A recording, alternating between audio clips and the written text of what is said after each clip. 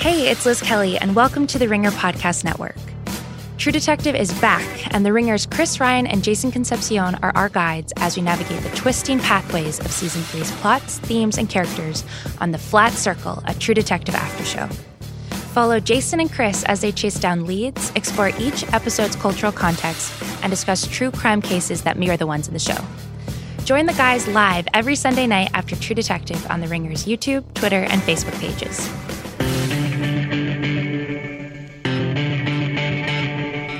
Welcome to the Ringer NFL show on the Ringer Podcast Network. I'm Robert Mays, joined as always by Kevin Clark. Kevin, I want to start off with a pretty great announcement. Because I've spoken to Sean McVay alone twice, I am now the Miami Dolphins head coach. I've talked to him. I'm going to do you one better. I think I talked to him when he was a tight ends coach. So wow. I feel like I have the ultimate trump card in this conversation. We've had like 15 minutes, like actual sit-down conversations in the last year. And his agent came out today and said, if you talk to him for 5 minutes on a plane, you can be a head coach. So I'm 6 times qualified to be an NFL head coach. This started out as a joke. Yes. I wrote down on a piece of paper the flow chart. This was Sunday, I believe. It was Monday. If you know Sean McVay, you are hired. If you do not know Sean McVay, you're not hired. Now, Matt LaFleur was hired. He knows Sean McVay. But the real watershed moment for this was when Cliff Kingsbury, who was recently fired as Texas Tech coach, for the last 40 years, the NFL turned its nose at anybody who'd come from college, and now we've so thoroughly panicked that we're hiring the fired guy, okay? But in the Cardinals.com write-up, they literally, as an accomplishment, they're listing his bio, and they say he's friends with Sean McVay. It was the greatest moment in the history of coach hiring press releases. It was awesome. I was so happy. I just can't even believe it was real. I'm stunned. And do you want to get into the nitty gritty here? So let's talk about those two first, because I think they exist in their own little world. And I guess the first thing I'll ask you is, do you mind either of these? We've been joking about it, and the jokes are easy to make, but do you have a significant problem with either of these teams choosing the guy they chose more or less because they wanted their like Canal Street Sean McVay? Sure. So I don't, let's back up here. I think in general, when everybody's looking in the same place, you're not going to find a lot of inefficiencies. I think in a weird way, every team is trying to be innovative by finding the innovative coach, and they're being extremely conservative and safe by doing so. Okay, because they're all looking for the same exact guy. So yeah, the blueprint has become very obvious. We've seen what it's become over the last year or so. It becomes a numbers game. I've talked about this. The 2013 hiring cycle had 8 openings, and Andy Reid is the only coach still with his team that cycle. Okay, and so by just a numbers game in the sense that if there are 7 offensive head coaches of the 8 openings, then someone's getting the 7th best head coach, 7th best offensive head coach hired in this cycle. And the problem is it's hard to decipher which one of those is the 7th best. That's what I'm saying. And so if Matt LaFleur is the best offensive head coach of this cycle, congratulations, the Packers might win 11 games next year. If he's the 7th best, that's a problem. If he's the 4th best, that's a problem. I would say there's probably 2 good offensive coaches of this batch. We don't know. We still don't know. When the Rams hired Sean McVay, no one knew you were looking for a Sean McVay type. But we still don't know what a Sean McVay type means. Sean McVay has Wade Phillips. Sean McVay is obviously an incredible offensive mind, but he's also a culture builder. I mean, we don't know what's going to happen if there's a locker room problem next year. Are these guys just going to, be in their office thinking of man coverage beaters? I don't know. We don't know what a Sean McVay type really is, and owners are just guessing. Yeah, but they're guessing most of the time when it comes to the coach hiring process. So this is not different to me. And I do think that we know what a Sean McVay type is kind of by the tail of the tape, right? It's an offensive-minded play-calling head coach. That works right now. That is what the it's worked forever. I mean, Sean Payton has worked forever. Mike McCarthy for a while worked. I'm just saying that has, it's not a new phenomenon. There's just such an overcorrection towards it, and we're now skewing towards the ridiculous.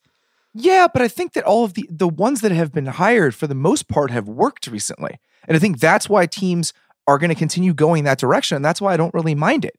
I think that if you look at what happened, not only with Sean McVay, but with Matt Nagy, with Frank Reich, with Doug Peterson, with what Andy Reid has done since kind of taking back over as a play calling head coach in Kansas City.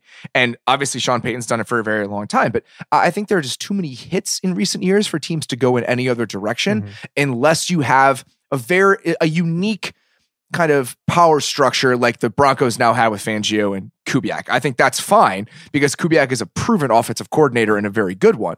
But if you don't have that, and obviously Gary Kubiak, I would assume, is not going anywhere to take a head coaching job. So that eliminates that as well.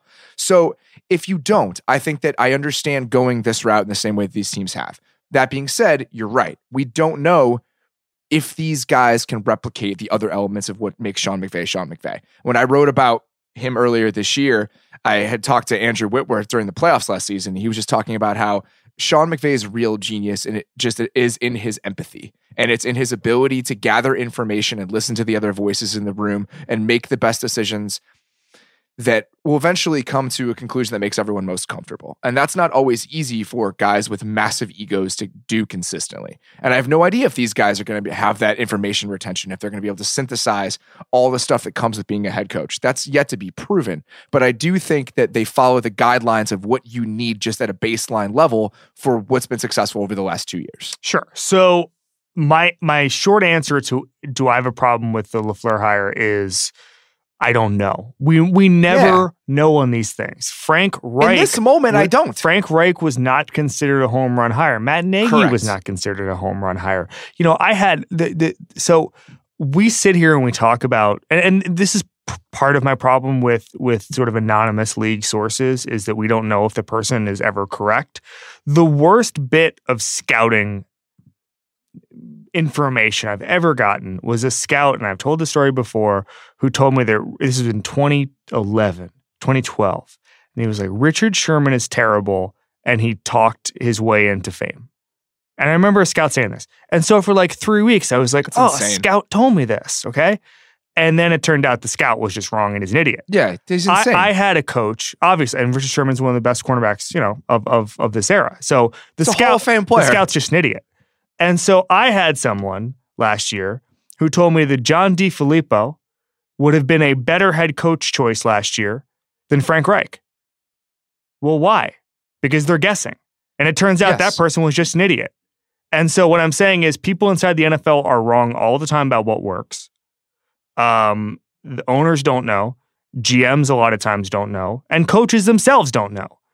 And there are, like any workplace, there are people who make decisions who are not very good at making these decisions. And so there's going to be a lot of whiffs and there's going to be a couple of successes. And it's just a numbers game. And it just comes down to whether or not, I don't know, it depends what you're looking for in a coach. You know, Mark Murphy, at the CEO of the Packers, has installed Gutekunst and LaFleur, and they're both young guys. And the plan, I guess, is to ride them for the next 10, 15 years. And we're going to find out within 2 years whether or not that plan's going to work. With Kingsbury, and I think that all of that is correct. And the real thing that teams are seeking out, and especially because we don't know if they're going to succeed or fail, are do they check these boxes that other coaches have been checking? Mm-hmm. And with Kingsbury, I think that he checks the most important box they're looking for, and that's, can he lift up our quarterback? Mm-hmm. And every single one of these choices with an offensive coach has been made with that in mind. I wrote about it today. Even though Arians and Freddie Kitchens don't follow the same blueprint that LaFleur and Kingsbury do, just in the sense that they're not from offensive genius central casting, they definitely follow the same mold in the sense of, we want our quarterback to be the best thing possible. And that's where I think the Kingsbury thing is okay, because all they care about right now is building up Josh Rosen and not letting last season happen again in year 2 and not having there be irreparable damage to Josh Rosen. Kingsbury, in this case, that if he makes Josh Rosen better, he's succeeding. That is what in their minds, I guarantee you that's what they're thinking. The record and everything else, the guy doesn't have to recruit anymore. There is a pool of defensive coaches in the NFL that he can just snag a coach from, and that guy's probably going to be better than the mistakes he made at Texas Tech with picking that guy. It just feels like, I know that he's now taking over an organization and a company as an NFL head coach, but it's almost streamlining his role in a way because it doesn't come with the other nonsense that being a college head coach comes with. This is about making Josh Rosen better, and all the other hires, in my opinion, are about making the quarterback better. And that's the point we've reached in the NFL. So Scott Barrett, who does a great job, tweeted this out, and I thought this was amazing. Baker Mayfield went 5-3 under Kingsbury, then was essentially benched for Davis Webb. Patrick Mahomes went 13-19 under Kingsbury, and he went 17-18 in all other games. Obviously, for a quarterback, wins and losses do not matter. For a coach, they do. And I just don't know. I think this is a packaging thing. I literally think it's because of the McVay. They were just like, this guy seems and looks like McVay. Yeah. And is a young guy. And that matters. That matters in this decision, which is crazy. Yes, it matters in this decision.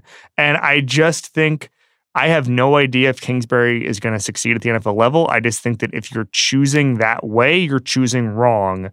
And I'm against the hire. I can understand that. And I think that there are a lot of reasons to be against it. I just think if he's able to make Josh Rosen a good quarterback, it's going to cover up a lot of other woes. I am excited to watch what the Cardinals offense looks like next season with Cliff Kingsbury. That is what I will say. Maybe there were other choices that were better. Maybe there were other ways you could go to get that same result without incurring the risk that comes with the guy who couldn't go 500 in college. But I don't know, man. I think that we've seen what works, and they did something different, and I'm okay with that. Yeah, I mean, because truly, who knows? Who fucking knows? All of these things. I would love to hear my take to certain coaching hires last year and just see how wrong I was about them. Can I give you another thing to discuss? The Jets just hired Adam Gase. That is correct. Yeah, I just saw that on my Twitter feed. Live reaction. What's your take? What? See, this is interesting when we talk about Kingsbury and doing something different. This is not retreading Adam Gase. This is better than Kingsbury's hire. You think so? Yeah. I actually don't mind it, but I'm curious what you're thinking. Well, I just think, he's made the playoffs at the NFL level. I think that there were probably some roster problems there. In Miami, they had some talent, but they just never had a full sort of 46-man active roster on game day that really impressed me. I think that it was sort of a bad vibe in Miami, and I think he probably is better than a lot of other candidates. Again, if you're dead set on hiring an offensive coach, then Adam Gase is maybe in the upper half of available candidates. However, would you rather, again, get the third or fourth best offensive coach in the market? Or would you rather go out and get a defensive coordinator who is the best? Or would you rather go out and get a special teams coach who is the best? One of the things that I've always heard, I remember Brian Billick saying this, and because John Harbaugh had coached special teams a little bit, and Brian Billick told me, he said, no one really thinks about special teams coaches as head coaches, but they're the one group that has to put out more fires than anybody during the season. They're the team. They coach the whole roster. They have to deal with a bunch of different position groups. They have to deal with just crises all the time because they never have enough guys. They're always dealing with the 53rd man on the roster because he just came in and he's going to be the flyer on punt or whatever it is. And so I think that there's adaptability there that it gets overlooked. So I guess what I'm saying is that I would have rather thought outside the box, hired someone like a Chris Richard, something like that, and instead of Adam Gase. But I do like Adam Gase more than Cliff Kingsbury. That's sort of where I'm ranking them in my head. I would put Matt LaFleur. I can understand all of that. Adam Gase and Matt LaFleur are tied in my mind. I don't mind it, and the reason that I just keep going back to going this route is because let's say you hired Dave Tobe, just for example, who's the chief special teams coach to be your head coach, and you try to find the best coordinators possible. If your offensive coordinator in his first season puts together an incredible offense, guess what's going to happen the season after? He's gone. He's going to go. I just feel like establishing consistency and security and continuity is easiest this route by just getting your play calling head coach that can be the definitive voice for your franchise. And I don't mind that teams keep doing this because I just think it's the way to sustain success. If the guy is good, that's how you stay good in the NFL, in my opinion. Okay, here's a question. Are the Jets a less talented roster next year than the Dolphins were last year and 2 years ago? So I think the answer to that is yes, across the entire roster. What makes the Jets' job different, and I've said this before, and we'll get to Arians in a second, but the reason I would go with a retread coach is, one, if you expect that coach was in terrible circumstances the first time, or if that coach left his job for no reason the first time. I mean, Arians was a very good coach in Arizona. Andy Reid was a very good coach in Philadelphia. It just had kind of run its course with that group of players in those cities, and kind of seeing what they can do one more time in new surroundings is okay with me. The Gase hire to me is about improved circumstances the second time around, and that is almost entirely rooted in what he can do with the quarterback. If Sam Darnold ends up being good, Sam Darnold is a better quarterback than anything that Gase worked with in Chicago, in Miami. Obviously, Peyton Manning's a different beast, but in the steps after that. So if you think that Sam Darnold is real, I think that's why you can talk yourself into this time around being different for Adam Gase than the first time around. Hey, it all goes back to this. Who the hell knows what's going on? Yeah, exactly. So I think that the Freddie Kitchens thing, let's talk about Freddie Kitchens and Bruce Arians very quick. Maybe we should get rid of the head coach. Just don't have one. Yeah, like the Oscars thing. Just like you run the offense, you run the defense. Maybe you name like a club legend, no host, like a club legend to meet with the media and speak for the team. So like the Ravens could just have like Ed Reed come to the podium like once a week and just tell funny stories.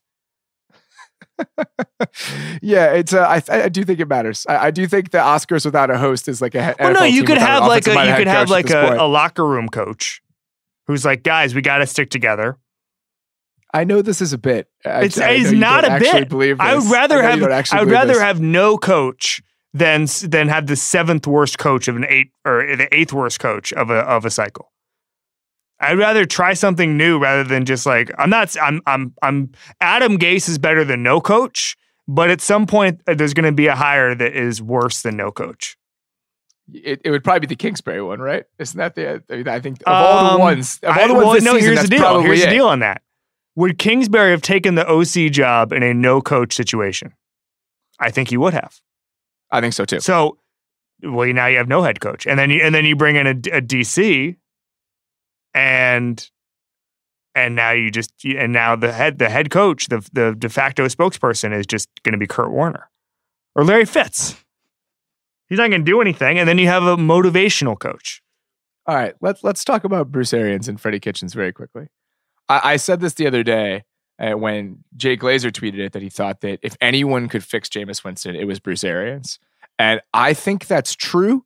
But I also think the answer might be no one can. I think Bruce Arians is the short list of guys who can do it, but I also don't think it's possible. So this might all be for naught, but I really like the Bruce Arians hire in Tampa Bay. I think it makes sense on virtually every level if you're committed to sticking with Jameis Winston as your quarterback, which ownership clearly is. Yeah, they're really committed in a surprising way. So let's talk about this for a second. I was thinking about Bruce Arians in the last 24 hours, obviously. So he had Ben Roethlisberger. He was the wide receivers coach in 2004, offensive coordinator in 2007. So that was sort of into Roethlisberger's career, which obviously was drafted in 2004. But he did not have Ben Roethlisberger directly when he was a rookie. He had Peyton Manning. He was a quarterbacks coach of Peyton Manning. He was a Browns offensive coordinator, I think with Tim Couch. Didn't do very well. And then he had Andrew Luck and then Carson Palmer, and then didn't do much with the Arizona Cardinals. Other than, when Palmer was out, he did not do much with the Ryan Lindleys and Drew Stans. So he helped oversee the best years he helped oversee some really good years from Carson Palmer. I know. Okay. But Carson Palmer played well at the beginning of his career as well. Of course. But he resurrected Carson Palmer's career. Is there a situation where he made a bad quarterback good? No, but he also played with some really, really bad quarterbacks. I'm just thinking out loud here. Could anyone make Drew Stanton and Ryan Lindley good? But can anybody make Jameis Winston a good NFL quarterback? Jameis Winston is certainly more talented than those guys are. And I don't know if the answer to that question is yes.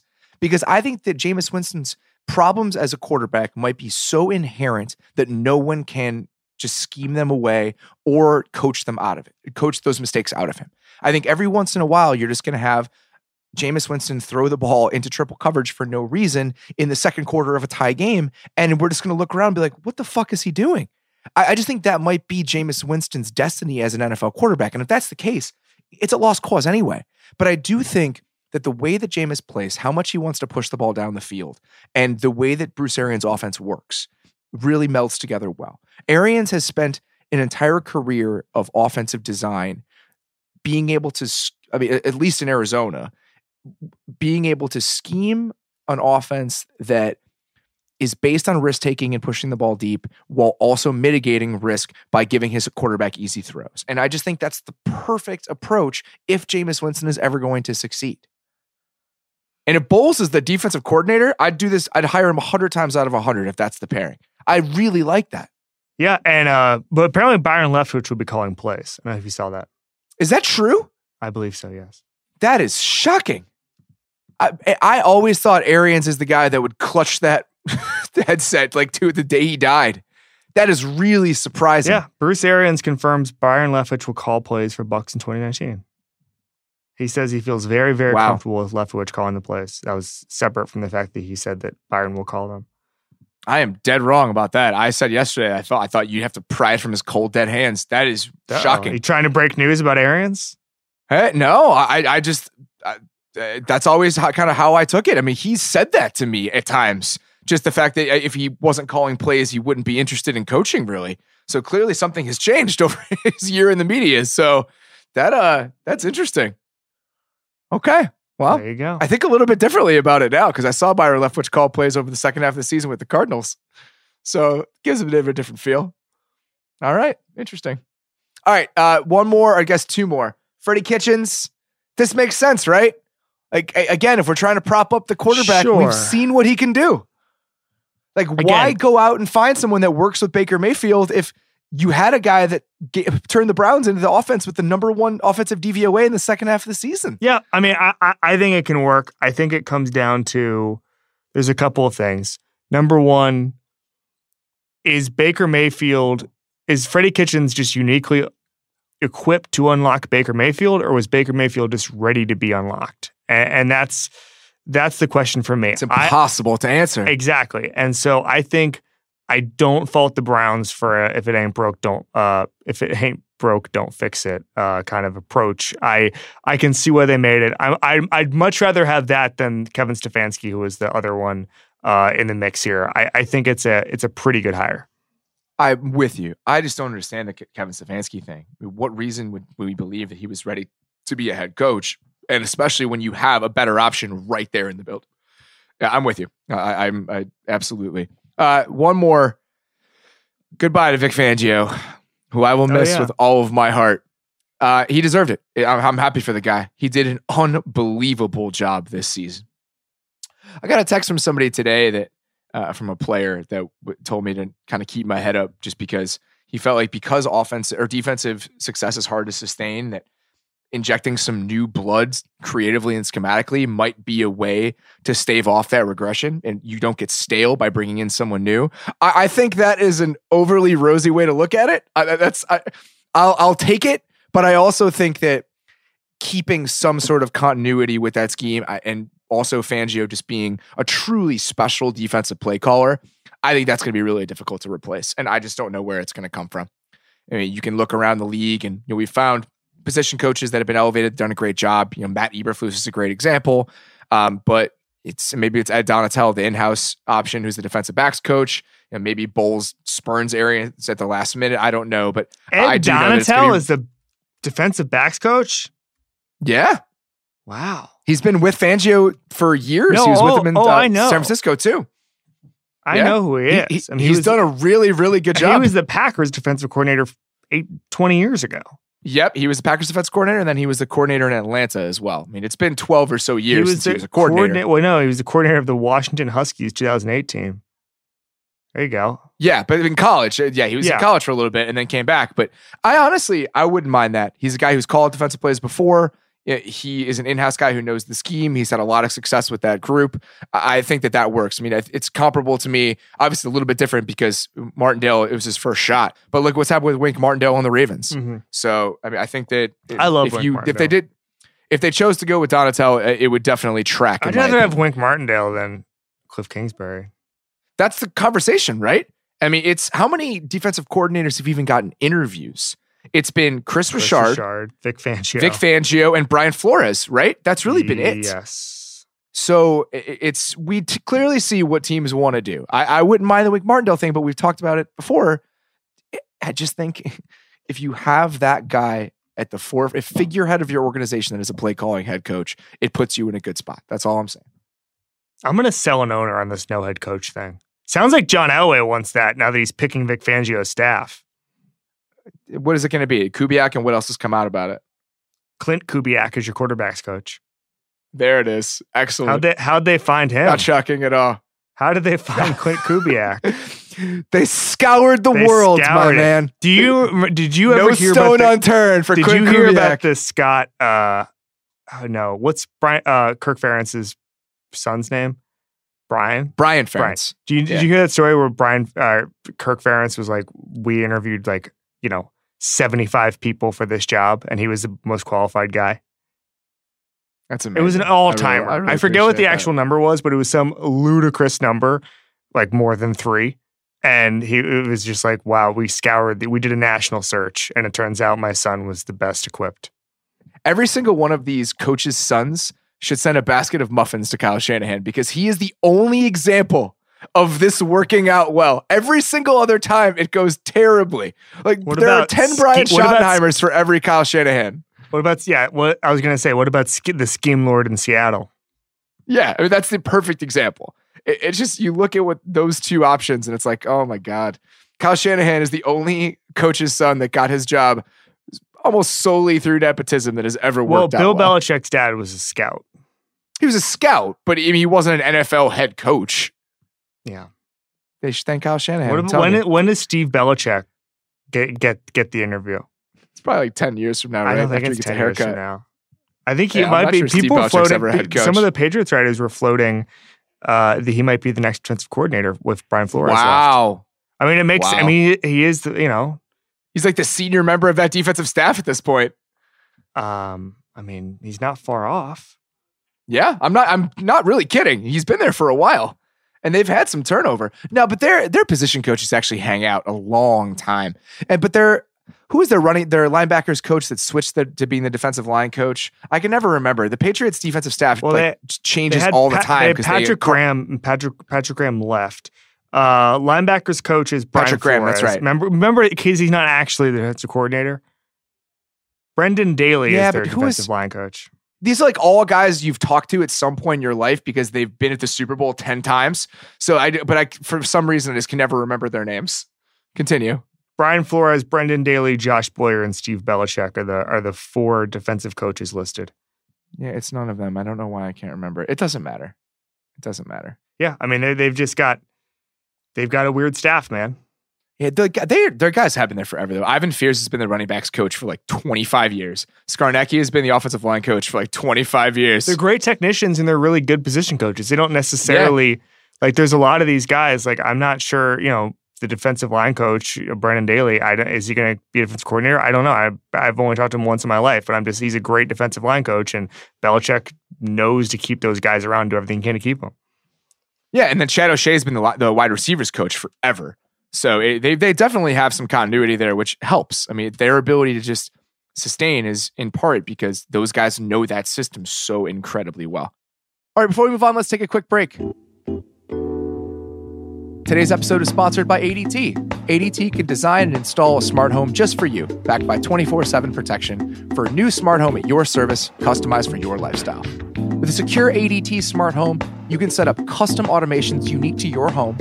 Use ADT automation to unlock the front door for friends who arrive at your place early for the game while you're still out getting snacks.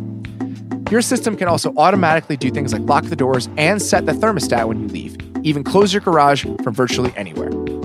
All controlled from the ADT app or the sound of your voice and backed by 24/7 protection. There's no need to worry about installation and configuring your system. ADT will DIFY, do it for you. ADT will set up your home with multiple smart home devices and security features like indoor and outdoor cameras, locks, lights, and garage door control, even video doorbells. Visit ADT.com/smart to learn more about how ADT can design and install a secure smart home just for you. ADT.com/smart. All right. Do you want to get to the games? Let's do it. All right. Let's go in order here. Let's start with the early game on Saturday. Colts at Chiefs. This is a fun one, man. I feel like the conversation about this has been rooted a lot in Mahomes' performance against zone coverage and how often the Colts use quarterback zone. Against zone coverage in the NFL. So, and he's completed about 65% of his passes, I believe. I think it was about 8 yards in attempts and 14 touchdowns, 0 interceptions. So I know those numbers sound like they're just going to slice and dice this team and the Colts are completely screwed, but it's actually worse than he is overall as a quarterback. So it just feels like this is the right approach to stopping Patrick Mahomes, but no one can stop Patrick Mahomes. Right. So it's two separate things. He's the best quarterback in the NFL against zone defense. He's also the best quarterback in the NFL against all defense. Yes. That's what he does. He's going to win the MVP. He had 50 touchdowns and 12 interceptions this year. Okay, so I also think, hey, guys, so there's a coverage that Patrick Mahomes is really good against. You know who else gets to know that information? The Indianapolis Colts. Like, it's not like Matt Eberflus is like, well, that's it for us. We have to run this coverage. I understand that they're a zone team, but they can throw some wrinkles in there to be able to maybe alleviate. I think the Chiefs are going to win this game. I just want to be clear about that. I think the Chiefs are going to win this game. But, they have a really good coaching staff who are just as aware of the stats as we are. So I don't mind those numbers, though.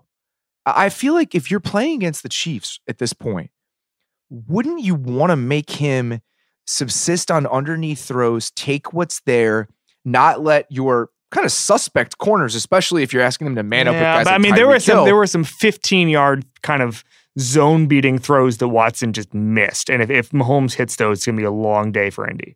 It absolutely is, but I'd rather force them to march up and down the field than have Tyreek Hill just toast Pierre Desir in man coverage. If that's the other option, then yeah. But I think that's the other option. I just don't know. That's the problem with the Colts defense right now, is that I think they have to rely on scheme and just playing that style because they don't have the talent on the back end to match up with a team like this. And if you're making Mahomes complete those throws and just kind of move the ball, matriculate it slowly down the field, I think that's the best approach. So even if he's completing 70% of his passes, I just don't know if you have a better option if you're this Colts defense. Yeah, I agree. I mean, playing Mahomes is really freaking hard. Yeah. I'd rather just make them move the ball slowly than have them get these 50-yard chunks, which they'd probably be able to if you came out there and tried to go play man coverage against them and just say, our guys against your guys. Mahomes is 22nd in the NFL in passer rating under pressure. And I know we've said this a million times, and I always laugh at passer rating under pressure because they always say, oh, well, man, Tom Brady does not want to be pressured. And it's like, well, who wants to be pressured? Who's asking for pressure? Everybody's uncomfortable. No one's as good as they are when they have a clean pocket. But I do think Patrick Mahomes having a 70 pass rating that makes him mortal. I think the Colts have to do anything they can, and they can do it, to just get in Patrick Mahomes' face. Again, it's a very obvious point, but it's something worth watching. If they can do that, he will look human. I think you're right about that. I don't know. It doesn't seem like this team wants to send huge blitzes and everything else. And if you're not doing that, I'm not sure how you're going to create consistent pressure against him, because this defensive line, it's fine. I just don't know. Is Autry going to get, consistent interior pressure against those guards? I don't know if he's the guy to take over this game. And I don't trust their edge rushers to go after guys like Eric Fisher and Mitchell Schwartz. So if you're not going to be able to win one-on-one battles, you're going to have to blitz in order to generate pressure. And I'm just not sure you want to do that either. May I give you a couple of stats? Sure. Little stats for you. The Colts have increased their blitz rate from 12% in the first 13 weeks of the season to 30% since week 14. Okay. There you go. When the Colts blitz, they generate pressure 40% of the time, the fourth highest pass rush rate in the NFL. I do think it's something to watch. They can blitz effectively. It's interesting. Again, I still think the Chiefs win this game. I just see a path where the Colts can. All right, I didn't know that. So I didn't know those numbers. I knew for the season that they had been pretty low, all things considered, because that's just not where Eberflus comes from. I mean, his background is in non-blitzing. I mean, they're pretty conservative when it comes to that kind of stuff. So if they feel comfortable doing it, it might be the best route, because I don't know. I don't think they can get home without doing it. And I think that if they sit back, he's just going to kind of shred them apart. So you are a 6 seed. You're a 6 seed on the road playing against the presumptive AFC favorite, a team I think will make the Super Bowl. You have to take risks. Hey, Bruce Arians is back in football, so we get to say it. No risk it, no biscuit. So on the other side of the ball, I think this is the reason why I thought that even if they gave up some points, they can maybe stick in this game, just because when we've watched the Chiefs in recent weeks, they've relied on their pass rush and their front four to create pressure to make up for their deficiencies on the back end. And I don't know if you can do that against this Colts team. We just watched them play against a very good Texans pass rush last week, and that team was completely nullified. So you have that offensive line that's playing so well for Indianapolis with Ryan Kelly back. Mm-hmm. I think the Colts are going to be able to move the ball up and down the field against this defense. Yeah, you're not going to get any arguments on that. I just think I think the Chiefs' ability to put up a ton of freaking points is going to be the difference. And I actually feel the same way. Yeah. And I'm with you on that. I was actually oddly impressed. I don't want to read too much into it because it was, it was 1-2-3 Cancun for the Raiders. But I went to their week 17 game, and look, man, their defense made enough plays to where I felt confident that they'll at least be able to maybe create a turnover or two. And that's all we really need if the Chiefs are operating at their full offense. That's the thing. I feel like maybe they can create a turnover too, but we know turnovers are hugely boosted by pass pressure, and I'm just not sure they're going to be able to get it consistently against just this because of the line, not because you do know. I mean, the Chiefs have the two of the best pressure guys on the outside in the NFL. Yeah, they're excellent. I think at one point they were the two best, and I don't know if that has continued because Bradley Chubb and Von Miller came on by the end of the year, but I think that they had the most pass hurries or rushes at the end of the season. They've been phenomenal. I'm just not sure that this Colts team is that susceptible to even really good pass rushers. Mm-hmm. They've done an excellent job of protecting Luck the entire season. And I don't know, Braden Smith was really good against Watt last week. I mean, is he going to be any better against any worse against Justin Houston? I don't know the answer to that. So, I mean, if Costanzo and Smith can slow down Houston and Ford, and those guards, including Quentin Nelson, can do a decent job against Chris Jones, then I think the Colts are going to be able to move the ball at will. So it's just a matter of who scores more. The over-under is 57.5. I'm going over, man. I think there are going to be a lot of points in this game. Yeah, I agree. Points. Lots of points. All right, let's move on. Cowboys, Rams. I've been in Dallas all week with the Cowboys. What's the vibe? Vibe seems to be pretty good. I mean, this team, I think, is confident, and rightfully so. I mean, I didn't think they would beat Seattle, and now we're here, and their defense is playing so well. They didn't beat Seattle. They beat Brian Schottenheimer.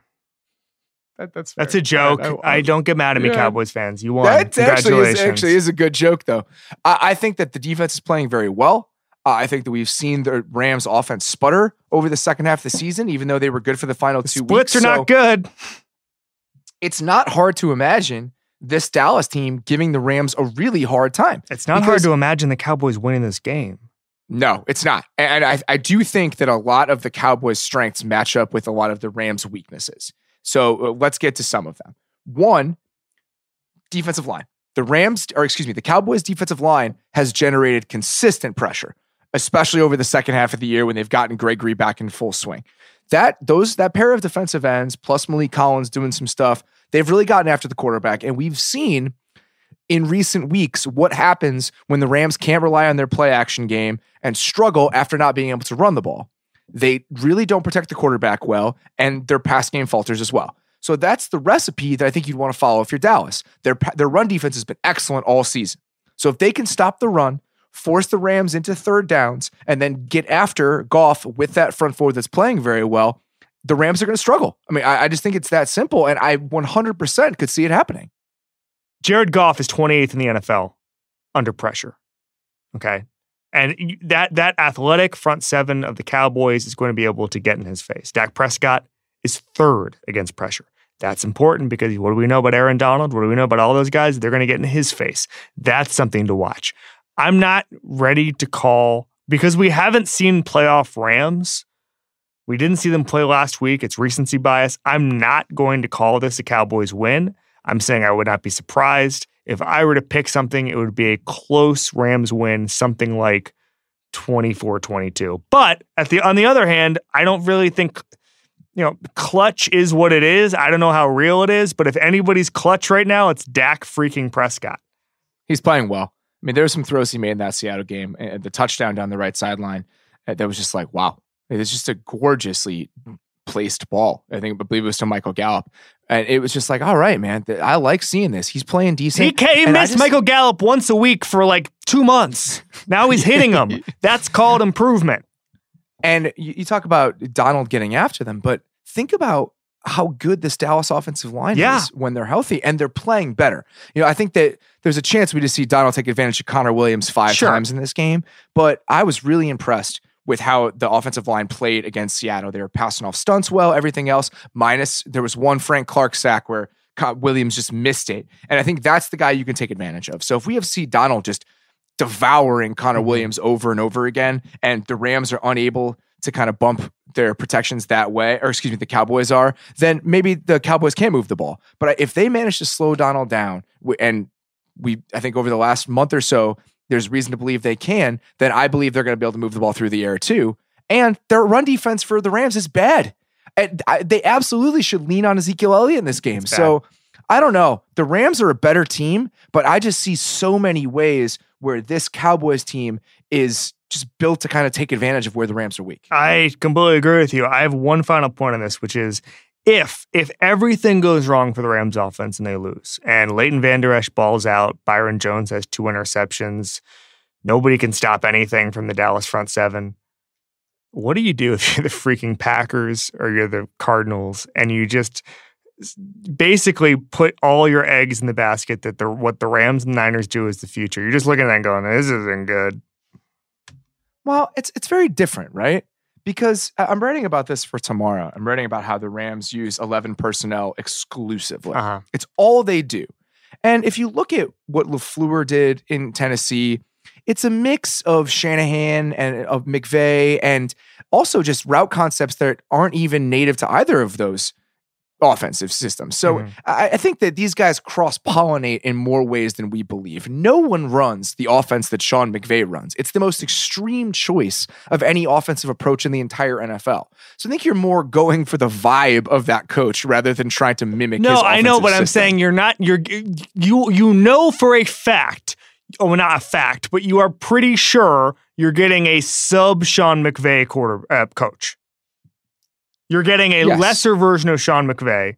And if Sean McVay, to quote Billy Beane in Moneyball, if his shit don't work in the playoffs, that's a very funny turn. Now, obviously, I know that it's not that different. I don't want anyone, playoff football is not incredibly different, but it would be very, very interesting to me how coaching hires and teams react if Sean McVay is now 0-2 in the playoffs and the Dallas defense is able to shut him down. I'll be curious to see what Dallas does against that offense, because teams that have gone base against them for the most part have struggled because they're just going to throw the ball all over the place against you. And the Bears are an exception to that. The Bears just stuck in base the whole game, and the Rams had to answer for it. For the most part, though, the Rams are happy to see a team line up with 3 linebackers against them because they're just going to throw it because they're in 11. So if the Cowboys can stop the run with only Vander Esch and Smith on the field, then I think it becomes tough sledding for the Rams. And I could see that happening. That would not surprise me. All right, next. Let's get to Chargers Patriots. I'm a game you will be going to at, this correct? game. I'm going, I'm jealous, baby. man. I'm jealous. You should be.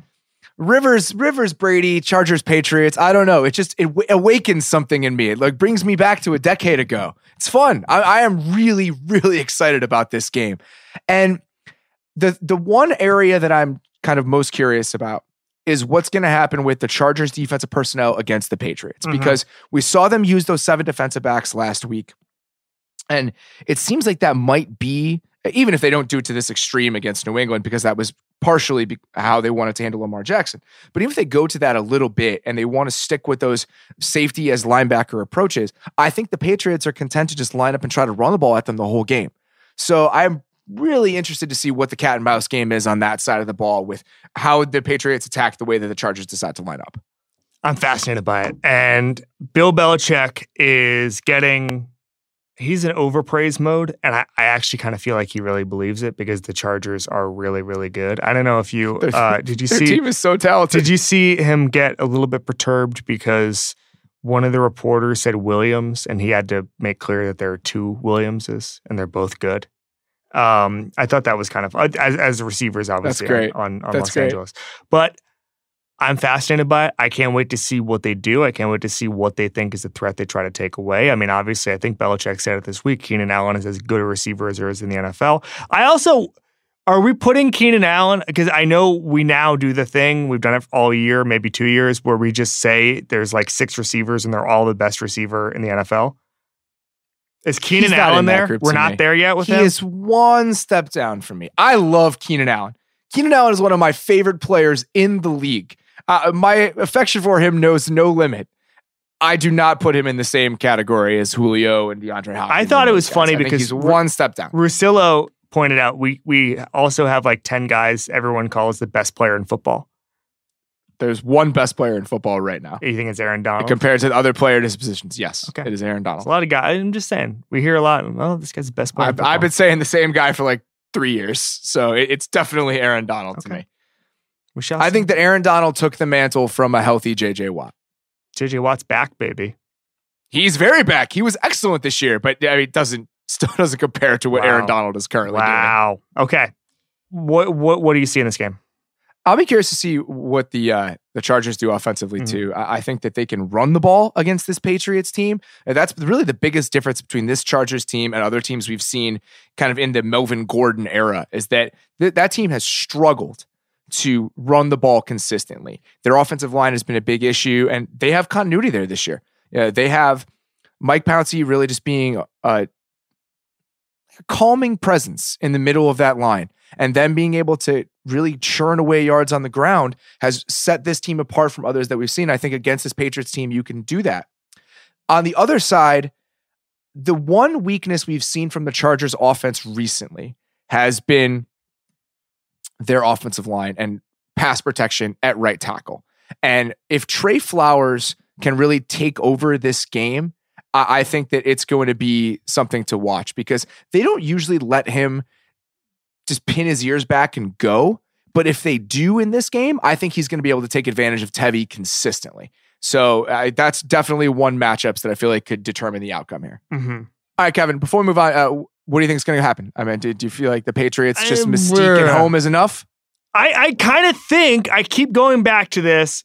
I'm sorry. I believe in home field advantage in general when it gets to the divisional and conference round. Again, no team that has made the Super Bowl since 2012 has played on the road, okay? And I believe especially in Foxborough. And they don't lose in Foxborough. The last time they lost in Foxborough was that championship game. But I just think that there's something. I don't think the Chargers, I think it would take a superhuman effort to go in and win a playoff game in Foxborough. I don't know what it is. I'm sorry. I don't have any advanced stats for you. But I like the Patriots in this game. Close. I think it's close. I think we might actually see one of those like, oh my God, how did Tom Brady do this again games? Maybe something like 2016, a little low scoring. I absolutely think we could see that. I am not picking that, though. I am picking the Chargers. I think that they're just more talented. I really do. I think they have a better team than the Patriots. And outside of Bill Belichick and Tom Brady at home, which should be a factor and is a factor, there's nothing else that leads me to believe the Patriots are going to win this game. I just feel like the Chargers have so many advantages all over the field. And I think it's going to be close because, again, that Belichick-Brady thing is real. I think they're going to be able to move the ball a little bit. I think they're going to find a way. But I don't know, man. I just think the Chargers are a really, really good team. All right, lastly, New Orleans and Philadelphia, a game that I will be at. This game is almost like defies analysis because they played this season and it was the second biggest margin of victory. They played all recently. Year. It was an absolute bloodbath. It was. I remember doing this in Worst Picks. I believe it was the biggest loss a defending Super Bowl champion has ever had. It was an embarrassment. And the fact that this team that played in that game is now in the divisional round is amazing. And I mean, it's not as if I'm not saying they don't deserve to be there. They are good, but I just cannot believe it's the same team. I can't believe the team that played the Bears last week is the same team that played against the Saints in New Orleans. It's Nick Foles, baby. There it is. It's Nick Foles, but it's so many other things. Are you familiar with this little team called the 1980 U.S. men's hockey team? I am familiar with that team. They got pasted by the Russians early on. There it is. I can't believe you're doing this. I'm just saying that Nick Foles is Miracle 2 starting Nick Foles. Listen, I think the Saints are going to probably win the Super Bowl. I'm not picking. I'm just joking about this Nick Foles thing. Again, I'm ready to believe anything with Foles, but I just think that Saints defense is really freaking good. And I think that the fact that we haven't seen the same efficient Drew Brees we had maybe in the first 10, 12, 13 weeks of the season, I think that's okay because he's still Drew Brees. That defense has gotten almost to the elite level since in the interim. I really like the Saints team. Yeah, that team's going to be really hard to beat at home. I also just think that on the turf, the offense on the turf, by the way. Yeah. I mean, you saw what happened with Avonte Maddox last week. He's been good in stretches, but you can also take advantage of him on those double moves and man-beating concepts. We saw that. Michael Thomas isn't that sort of receiver, but Traquan Smith is. I mean, Ted Ginn, is Ted Ginn playing in this game? I mean, probably he's going to catch some 30-yard pass, and everyone's going to tweet at us that Danny Kelly is a genius, which is true. So the Saints do have the personnel to do this. We look at the Eagles as this team that has been able to stop the run consistently over the last couple of years, but that has not been the case this year. I mean, their run defense has been pretty mediocre, especially on runs to the perimeter, and that's actually where Mark Ingram has been really dangerous since he came back. So I think that the Saints are going to be able to run the ball more often than we think in this game. And the Eagles they've given up the second most receptions in the league this year to running backs outside of the Falcons, who were on a historic pace. And that's what the Saints want to do in this passing game too, is attack you with Kamara. As much as I think that the Eagles have this sort of magic, I'm not sure they're going to be able to slow down Breeze enough for them to have any chance in this game. I mean, I think it's a touchdown win for New Orleans. Yeah, it's 99% looking like the Saints should win this game, and there's 1% that's just screaming there's something magical about Nick Foles, and it's bigger than all of us. That's my prediction is Saints win, but I'm ready again for anything. I'm gonna go ahead and pick Michael Thomas against Cravon LeBlanc. I feel comfortable doing that. Go ahead and pick against Nick Foles. See what happens. I've already done it once. Now, it's probably like Saints 30-20. Yeah, I think that's fair. That's maybe kind like of the game 30-17. Yeah, I think the Saints are better, and at home they just have too many advantages. I'm not sure how to build this case for the Eagles because again, this Eagles pass rush can't take advantage of the Saints team. I mean, their offensive line is good. Teron Armstead is back, even if he's a little bit banged up. I still have just too much faith in what the Saints offense is. Yep. All right, man. I'm looking forward to a night in New Orleans or two, hanging out, going to a game. It's playoff time, baby. This is fun. I'm not looking forward to any nights out in New England. I learned something in Kansas City, which is I have all these plans to go out and have dinner and eat meals like a human, and then it's cold, and then I just say, I'm just going to stay in the hotel. It is not going to be cold in New Orleans, and I'm very looking forward to my but it meal will on not Saturday be night when I'm there. Warm in New England. It's also, there's not much going on in Foxborough. Hang out in Patriots Place. Excuse me, a little city called Providence, Rhode Island. Go to the Scorpion Mexican restaurant or whatever it's called there. Shots fired. Patriots Place is not fun, man. There's not a lot happening in Patriots Place. Good for Robert Kraft for doing what he can down there. All right. Is that all we got? That's it.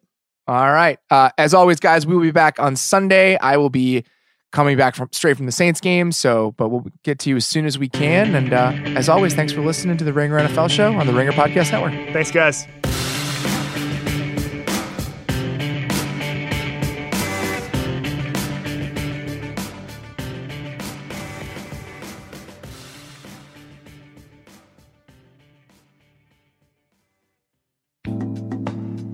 Today's episode is sponsored by ADT. ADT can design and install a smart home just for you.